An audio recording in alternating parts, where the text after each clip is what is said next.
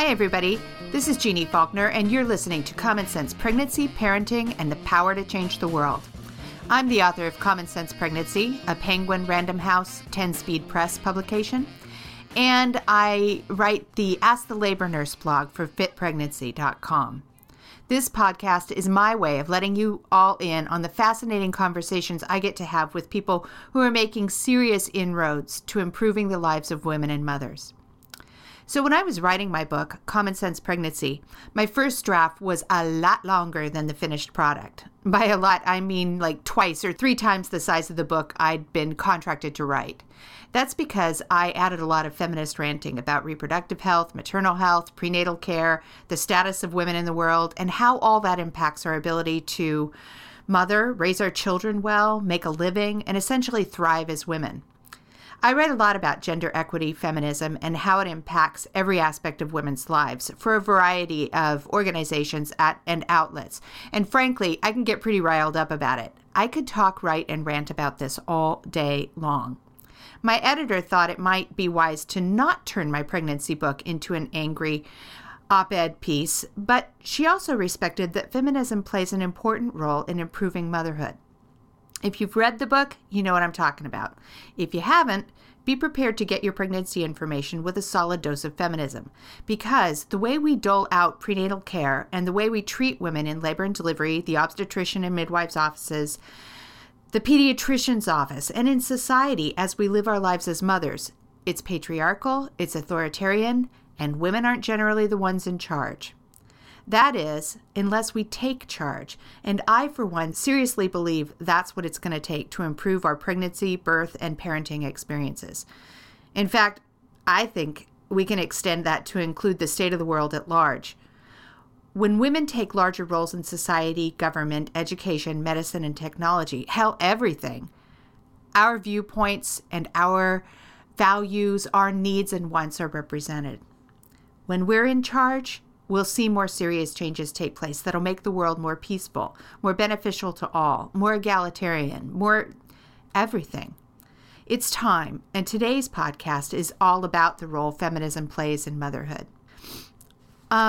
Just to give you an example from the book of areas that cover the crossroad between feminism and motherhood, I want to read just a short snip from Chapter 2 from a section called Who's on Your Labor Team and How to Keep Your Labor Room Drama-Free.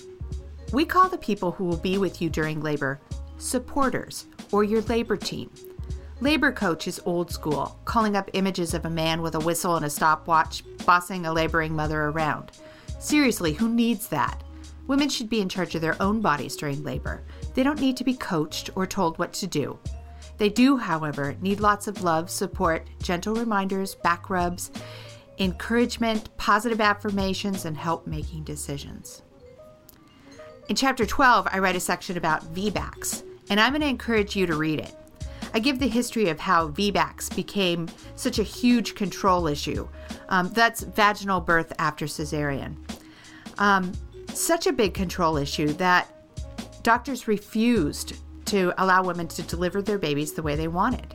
They went against their will. They manipulated and even forced women into surgeries they really didn't need, and in some cases, even threatened women with legal action and removal of custody of their newborn if they refused prescribed care.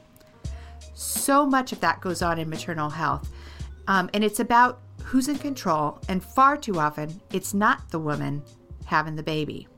That's got to change. I want to get a friend of mine in on this conversation because she's been very outspoken on this topic.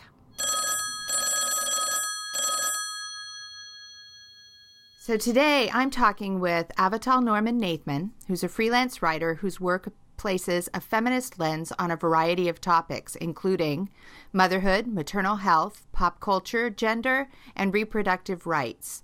Her work has been featured in Bitch Magazine, Cosmopolitan.com, Every Mother Counts, Kveller, The New York Times, CNN, HLN TV, She Knows, RH Reality Check, and many more.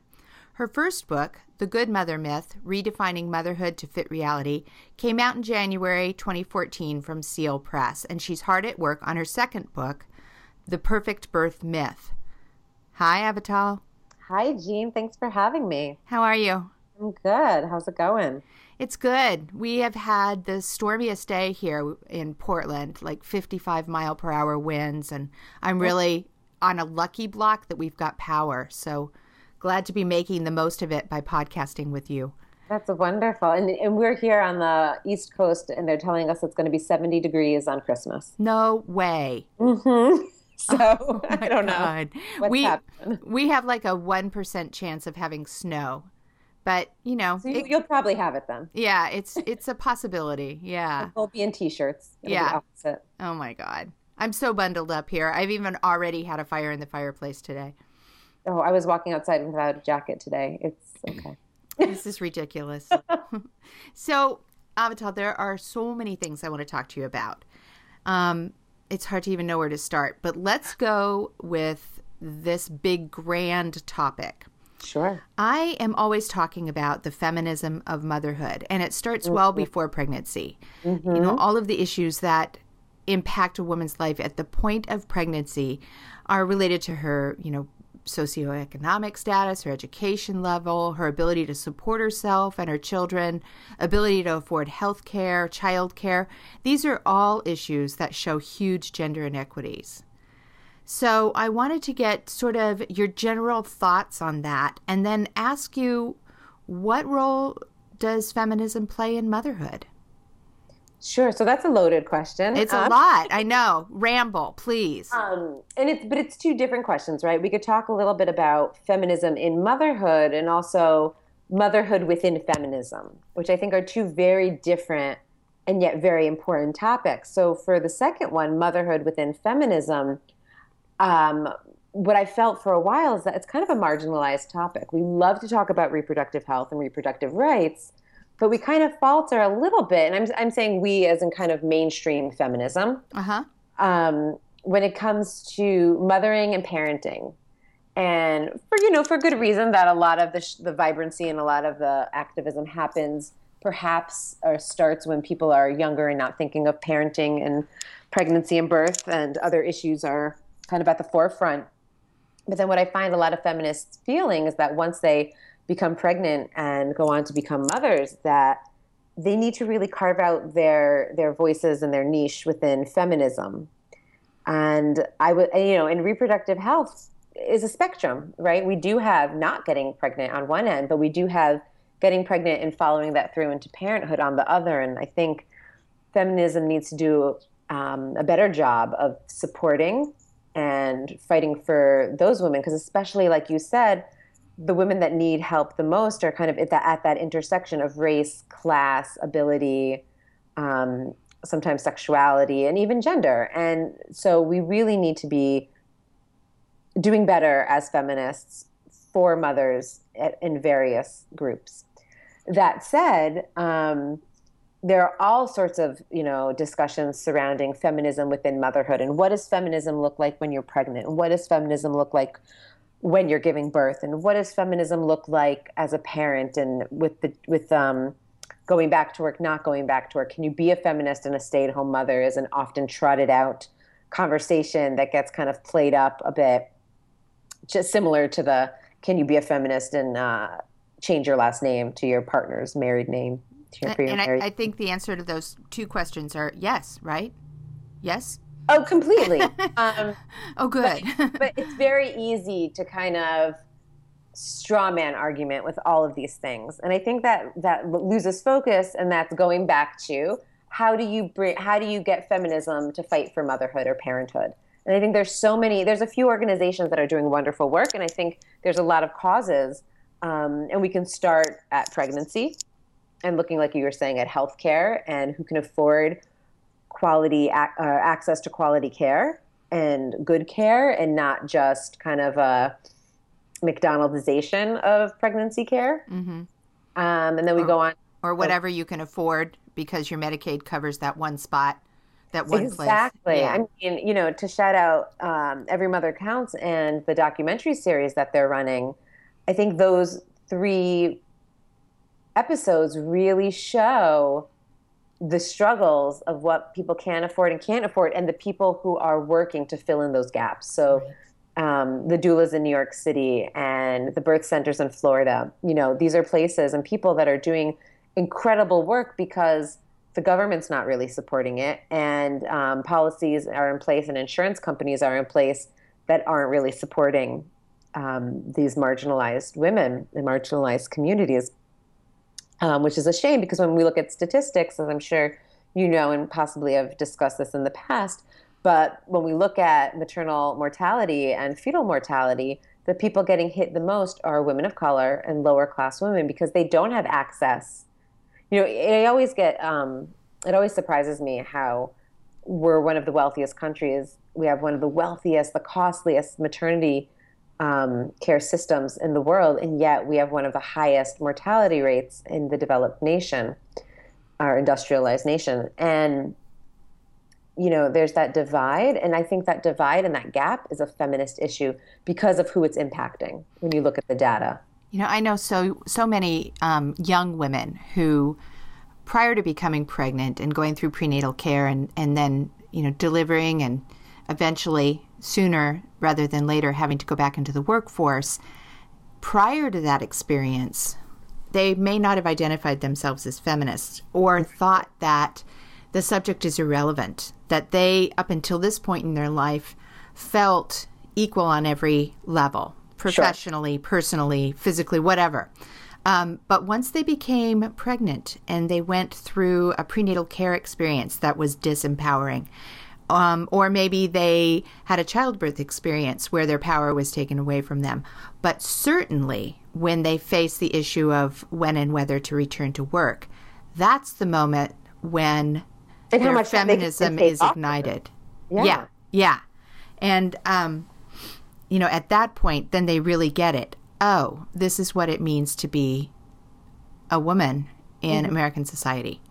And then I think the issue is so many of those women are just struggling to get by that they don't have as much free time and expendable income as maybe they did when they were younger, single, child-free, to then focus on the issues that we need. It'd be great to get more of these people who are having these realizations to then come join us on the front lines of pushing for paid maternal leave or paid paternity leave, government mandated family leave, or Absolutely. flexible time, or paid sick leave even, something so that you're not using up. I just wrote a piece for She Knows about paternity leave and how paternity leave is, we talk a lot about maternity leave, and that's clearly important because the people giving birth need to heal before they can even physically heal before they can even go back to work, let alone take care of the baby.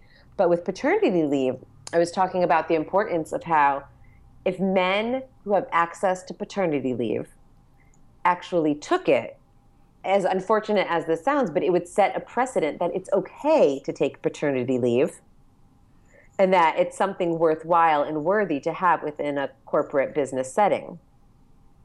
Right? So women are kind of expected to do it. Men, and I relayed the story of my husband, who when we had my son, I was a student. I stopped working full time, and I was a grad student, and he was working full time, and he had asked his employer what the paternity leave situation was. Well, the employer was shocked because nobody in the many, this is an old company, nobody had asked about a paternity leave, which just floors me that nobody had asked. So his boss had to kind of check into it and joked, "Oh, you say you want it, but you'll be back in 2 days. You're not going to want to stick around." Kind of old school, joshing. Right. And my husband was like, "No, it's our first kid. We're pretty sure we only want to have one, so this is kind of an important big deal for me." So they gave him 2 weeks of paid paternity leave, which is, I thought, it was generous given our country's lack of anything. And then they were able to give him a week of vacation and then a week of unpaid under FMLA. So he got a whole month off when my son was born, which sounds luxurious, but is still insufficient on many levels. But the fact that he had to fight for it, in a sense, and push it, and push his employer, who was like, "Oh, you're not going to really want that." And to tell his employer, "No, actually I would," which seemed to be an eye-opening experience for the employer, is a really big deal. And I think if more men did that, it would set a different precedent and perhaps change things. it would benefit everyone. I mean, Absolutely. studies show that countries that have paid leave have better employees, better outcome, better output. So we're just, I don't know why we're behind still. Well, I think that the wave is building, but it's still sort of, we haven't reached our peak on this by far. We're still developing momentum on all levels of that conversation around maternity leave. But I'm hearing more and more about it. I'm really encouraged that it's part of, the presidential platform in some cases. Sure. It's important. We're talking about it. Yeah, and it's happening also state to state, right? So Right. Massachusetts just passed something where so FMLA only affects companies that have 50 or more employees. Right. So Massachusetts just passed something that any business that has 5 or more employees has to offer some sort of leave. Great. It's not paid, but it at least secures your job. So it's, it's not, is it a great step? No, but is it a better step than what we have right now? Yes. Yeah. Yeah. So the issue of feminism during prenatal care is something that I am really passionate about. And I think that it is more commonly referred to as the empowered patient. I like to call it being pregnant like a boss. Yeah, I like that. And I want women to recognize that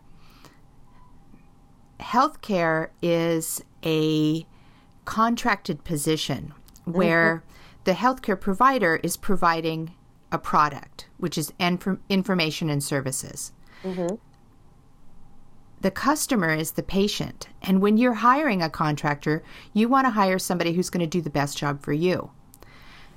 Most people don't think of their healthcare relationship with that sort of dynamic. And in fact, they kind of flip things where the doctor or midwife or healthcare system is completely in charge and they have to do whatever they're told, much like they did when they were a child. And I am wondering if in your healthcare experience, when you had your son, or in the conversations that you've had with women through developing your books, if you're seeing that issue come up.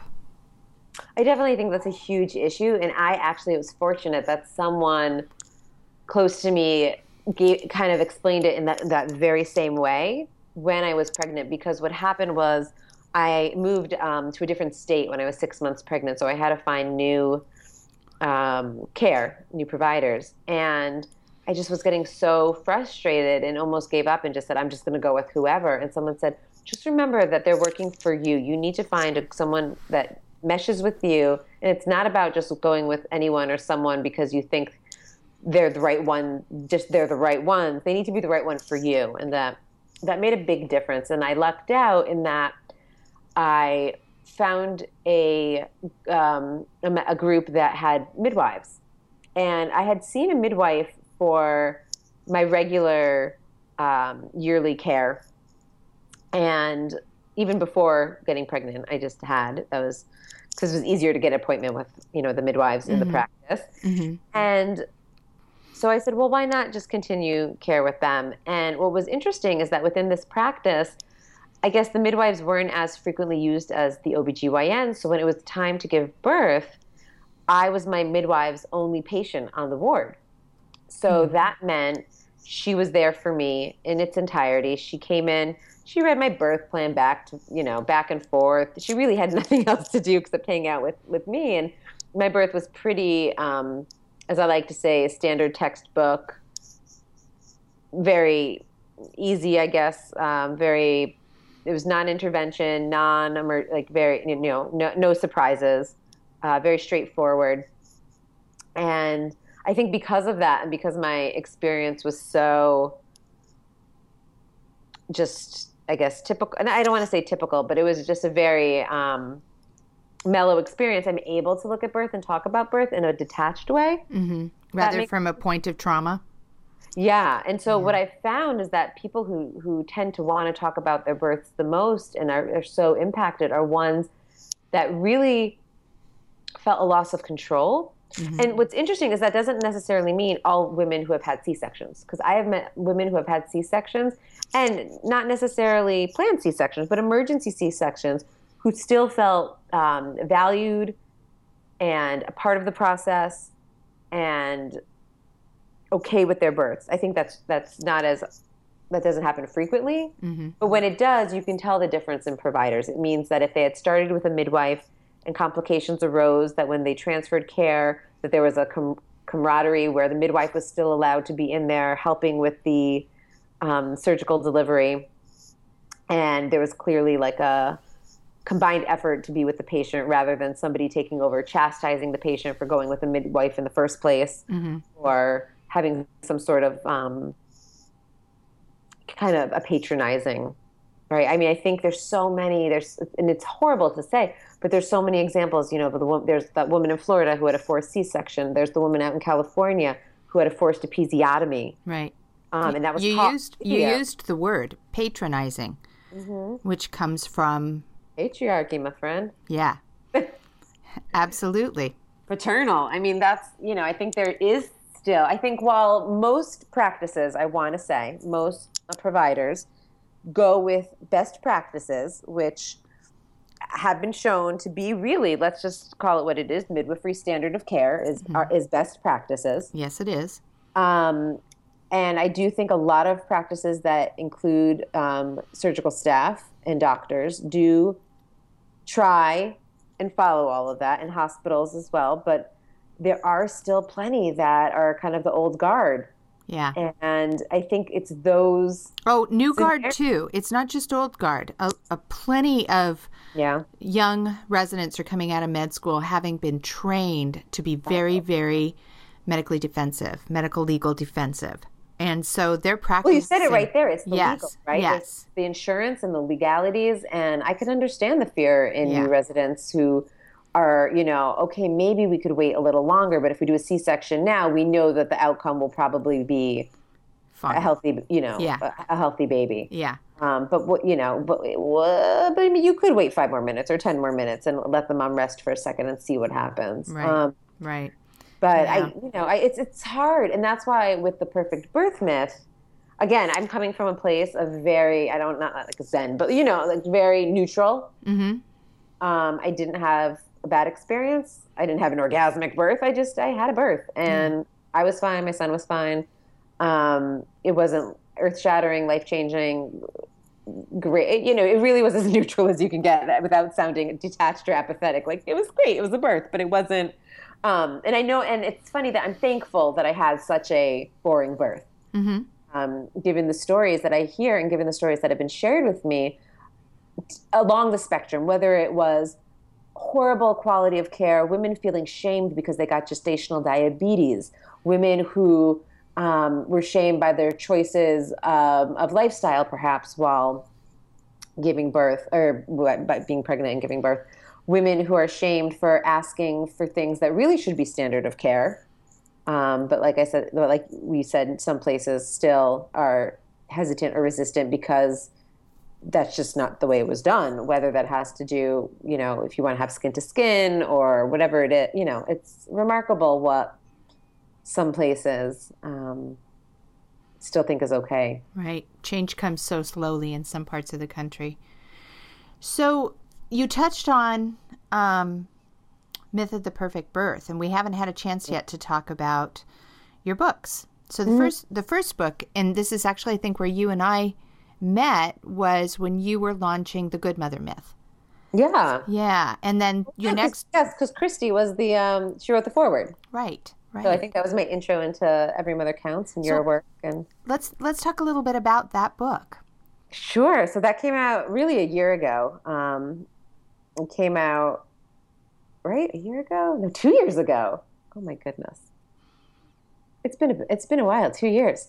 It's been a fast while. It really has. Just last year. Yeah. But it came out 2 years ago. But you know what? This book was years in the making, so it feels like it was such a long it felt like a birth in and of itself. Like I had a long labor with that puppy. And but it's a book that I got in my head because I was so frustrated with the way mothers and parenting, but specifically mothers, were being portrayed in the media. And this cockamamie idea of the mommy wars that's so fueled by interest groups in media rather than actual women being like pitting themselves against other women. And just that there were so many, the voices that we were hearing, whether it was on things like the Today Show or in magazines, were very one note. And that many women didn't see themselves represented or their families represented within these stories. And that was dangerous because the messages being portrayed, whether it was on mommy blogs or Pinterest or Facebook, was to be a good mother, you need to do X, Y, and Z. And not everyone wants to do X, Y, and Z. X, Y, and Z doesn't work for every family. And maybe every family can't access or afford X, Y, and Z. And so what about the rest of us, right? And so it all kind of came to a head when Newsweek came out with the Are You Mom Enough cover. Oh, yeah. I remember that. With a woman, very tall, beautiful, blonde woman with they dressed this boy up to look like he was almost a preteen in camo and spiky hair. And he was standing up on a box nursing his mom. Yeah. And obviously the cover was meant to invoke outrage and anger and mommy wars. And very provocative. Very provocative, which was such a red herring because the article inside was pretty mild. It was not a provocative article. Right. It was actually a decent one about, mothering and different types of mothering and support for mothers. It was fine. And about the pressures on mother, but you wouldn't have known that, right? So the article got so much play. I mean, the cover got so much play that the article was forgotten. And all it did was rehash all of these old, ugly fights that mothers have. Or that people say that mothers have. Yeah. Yeah. And so this book kind of came in. So I was like, that's it. We need to get more stories out there. And so I just started asking friends of mine who were writers, and I started and it just kind of snowballed from there. And I just put out a submission, and the anthology includes, over 30 essays from a diverse range of women, young mothers, older mothers, single moms, married moms, mothers on the LGBT spectrum, mothers who have dealt with mental health issues either before, during, or after pregnancy and delivery, women from various socioeconomic statuses, women of various races, women who have adopted, women who have given up babies or had abortions. It's a really interesting, it's funny, some of the praise I get for the book is that it's very diverse, and some of the critique I get for the book is, it's almost too diverse. Oh my God. It's comprehensive. I think it's comprehensive because I think having read the book myself, you can see a bit of yourself in each of the essays. Mm-hmm. And that's what I love about it is that it lets women off the hook from thinking they have to be the cookie cutter mom. And it also opened up the door to the fact that, and I think you and I have talked about this before, those mommy war conversations? I've never actually had one with another mother. No, who has? Like, what, you breastfeed? I formula feed. Like, we can't be friends anymore. No, That's not happening. No, it's not happening. We're the ones, it's like when you go to therapy and your therapist tells you the narrative that's playing out in your head is not what's playing out in anybody else's head because they're worried about what you're thinking of them. Right. And that is motherhood. But amplified times 1,000, right? You're thinking, well, they're judging me for using a stroller and formula feeding. Well, they're judging me for co-sleeping and only feeding my baby organic or making my own baby food. We put the pressure on ourselves, but completely supported and completely fueled by society around us pushing these messages, right? So it's not, we haven't done this in a vacuum. It's happening supported by all this media and everything around us. And so my goal was, let's get other voices out there so that a mom dealing with postpartum depression can pick it up and realize she's not alone. A mom who had a miscarriage can pick it up and realize that, we should talk about miscarriage just like we talk about getting pregnant, just like we talk about abortion, just like we talk about giving birth. Why shouldn't we talk about pregnancy loss in the same way? It's part of the cycle.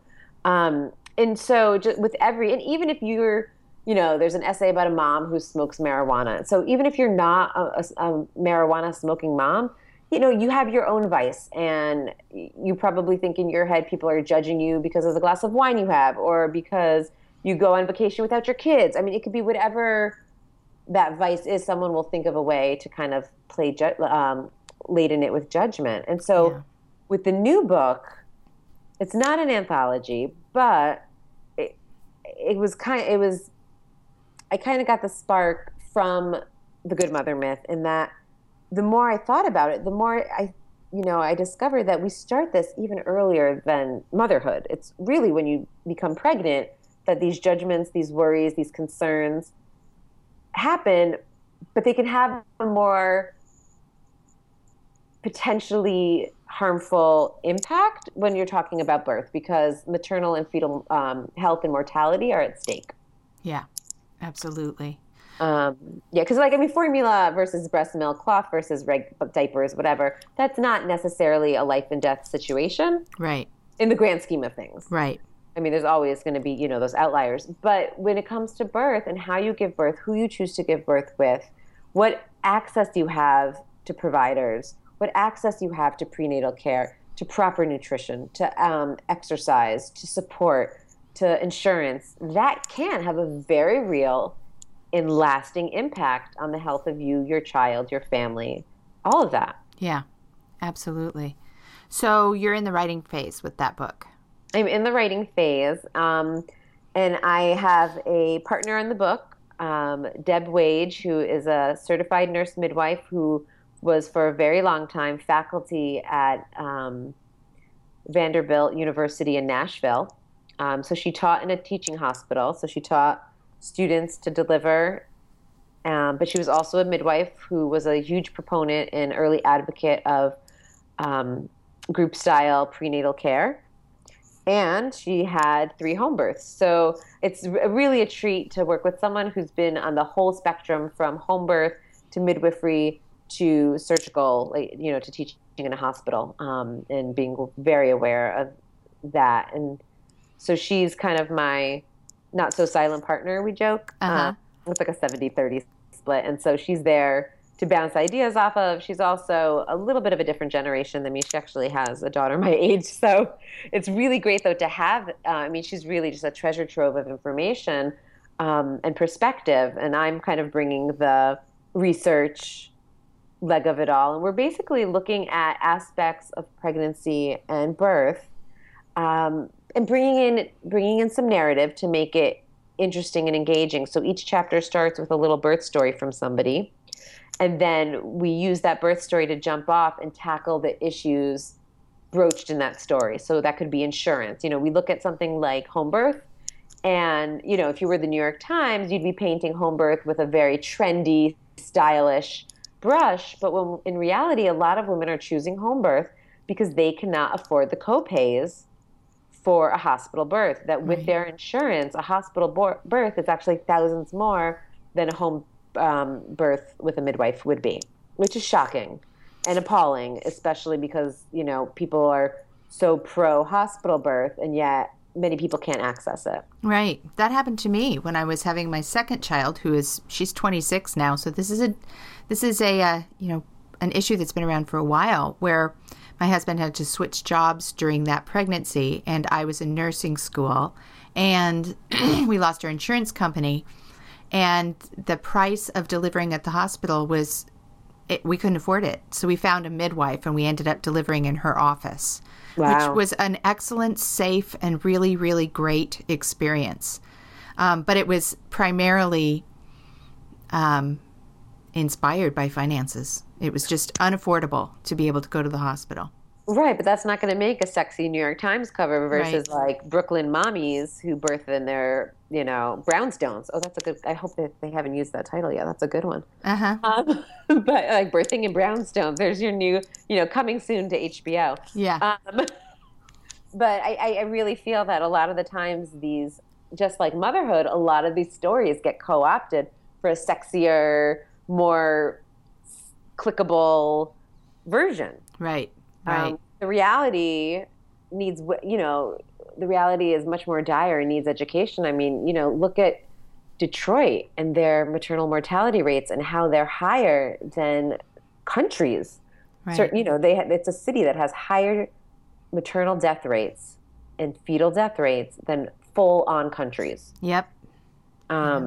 It's upsetting, and it's upsetting that we're not outraged at this at a global, at a national scale the way we should be.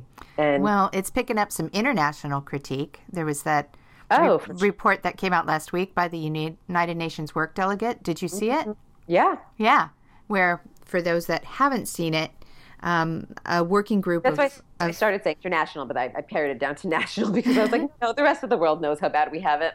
Yeah, the rest of the world knows things that the United States constituency does not. And or ignores. Yeah. So essentially, the very nutshell version of that is that a United Nations working delegation came to the United States to evaluate women's status from a legal perspective and from a human rights perspective, and they came away just appalled at the conditions that American women live with. And the fact that the United States is supposed to be this shining beacon of humanitarian righteousness, when in fact many of the basic human rights that we insist upon for other countries, we do not support here in the United States. And the result of that is, we're seeing greater disparity, more poverty, more women dying in childbirth. It's ridiculous. Right, especially when we have access. We have everything. We have it. And we have all of it. Misappropriated and red taped, and it's just yeah. And so what I'm hoping with this book is that this is not a book that takes a position. This is not a boo hospital, DA home birth, or you bad home birthers, you're killing whatever, and DA hospital. It's not. Again, back to my boring neutral birth. This is just simply a look at the system and a look at the idea that there is supposedly this notion of having a perfect birth. And to be honest, what we've found so far is that can mean different things to different people. Like somebody would think that a vaginal unmedicated birth in a birthing center is a perfect birth, whereas somebody else feels like a pre-planned C-section is a perfect birth because we have access to such amazing technology. So just the idea that a perfect birth there's such a spread, but that really we have a broken system. So the idea that there's even this concept of a perfect birth is just not realistic in this country because we don't have a system that supports any notion of perfection. So on a really different subject, you've written a bit about the decision to have one child. Yes. Tell me a bit about why this was a subject you needed to write about. For a few reasons. One, because people in my everyday life, whether they were close or just random people on the street, felt the need to comment on the size of my family. Uh-huh. And this was a great way to kind of in one fell swoop get my position out there. Mm-hmm. And at the same time, it was just getting my voice out there because I knew I wasn't alone. And when I've gotten so much great feedback from other families who have only one child. And they were like, that essay was great. I could have written it. I've Xeroxed it and sent it to my mother, or I've cut and pasted pieces of it to put on Facebook. And it's just really, it made me feel less alone. So it was a little selfish in that respect, for sure. But like many of the things I write, it seems to strike a nerve and a chord with people. Because I think, in the idea of the perfect mother, she definitely has more than one kid. I don't think that that's a secret. But the perfect mother doesn't have 4 or 5 I do. No. And I wrote about that in the intro. I said, she's got more than 1, but less than 4. So, 2, maybe 3, depending on who you are. Right. Right. Because like maybe like a white woman in the suburbs in an affluent area, 3 is okay. But a woman of color living in an urban apartment area, people start to look at 3 in a much different way. It's very, and I think for a lot of these issues, it's super important to look at that intersectionality and how people are being talked about. Then we can get into the whole bad mother myth that's kind of popular. Like, look at me, I'm so bad. I have wine when my kid's at soccer. Woo. And again, and how that's like safe bad, right? Yeah. Yeah. So there's lots safe in that. bad. I like that. Yeah. Yeah. Who is saying that? Like if one woman said that versus another woman, who would have CPS at their door? Right. Exactly right. Yeah. So much judgment. I mean, and there's a lot, like you go on all day, like looking at the women, someone who co-sleeps and they're faux concerned about being like, oh, people get so hard on me because I co-sleep with my kid, versus the family that sleeps in one bed because they live in a one-bedroom apartment, Right. And co-sleep out of necessity. Yeah. So it's interesting. And I think a lot of things get picked up into trends very easily without people realizing that there are real lives and real stories behind the people who these so-called trends are, impacting their lives. So I feel like we could talk all day.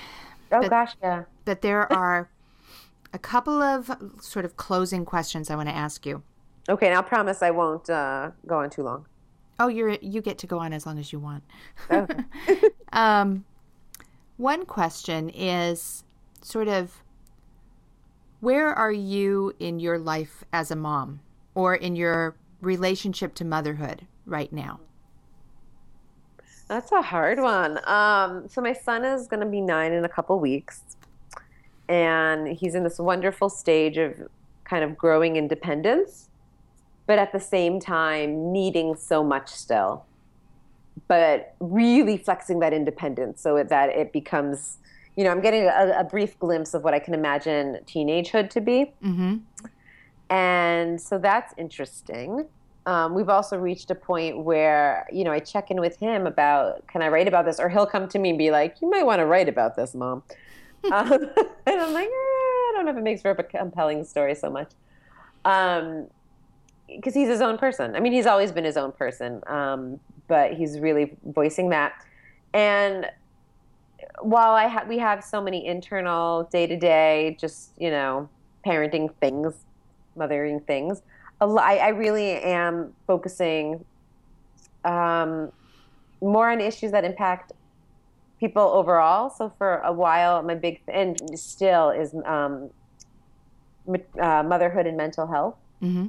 And talking about it, I just had a wonderful conversation with Chirlane McCray, who's the First Lady of New York City, Bill de Blasio's wife, and she's really on just an overall mental health initiative in New York City. But one of her big sub initiatives is maternal mental health, and she was talking about how she wants to get to a place where they're screening every single person who has given birth for postpartum depression in a given amount of time, mm-hmm.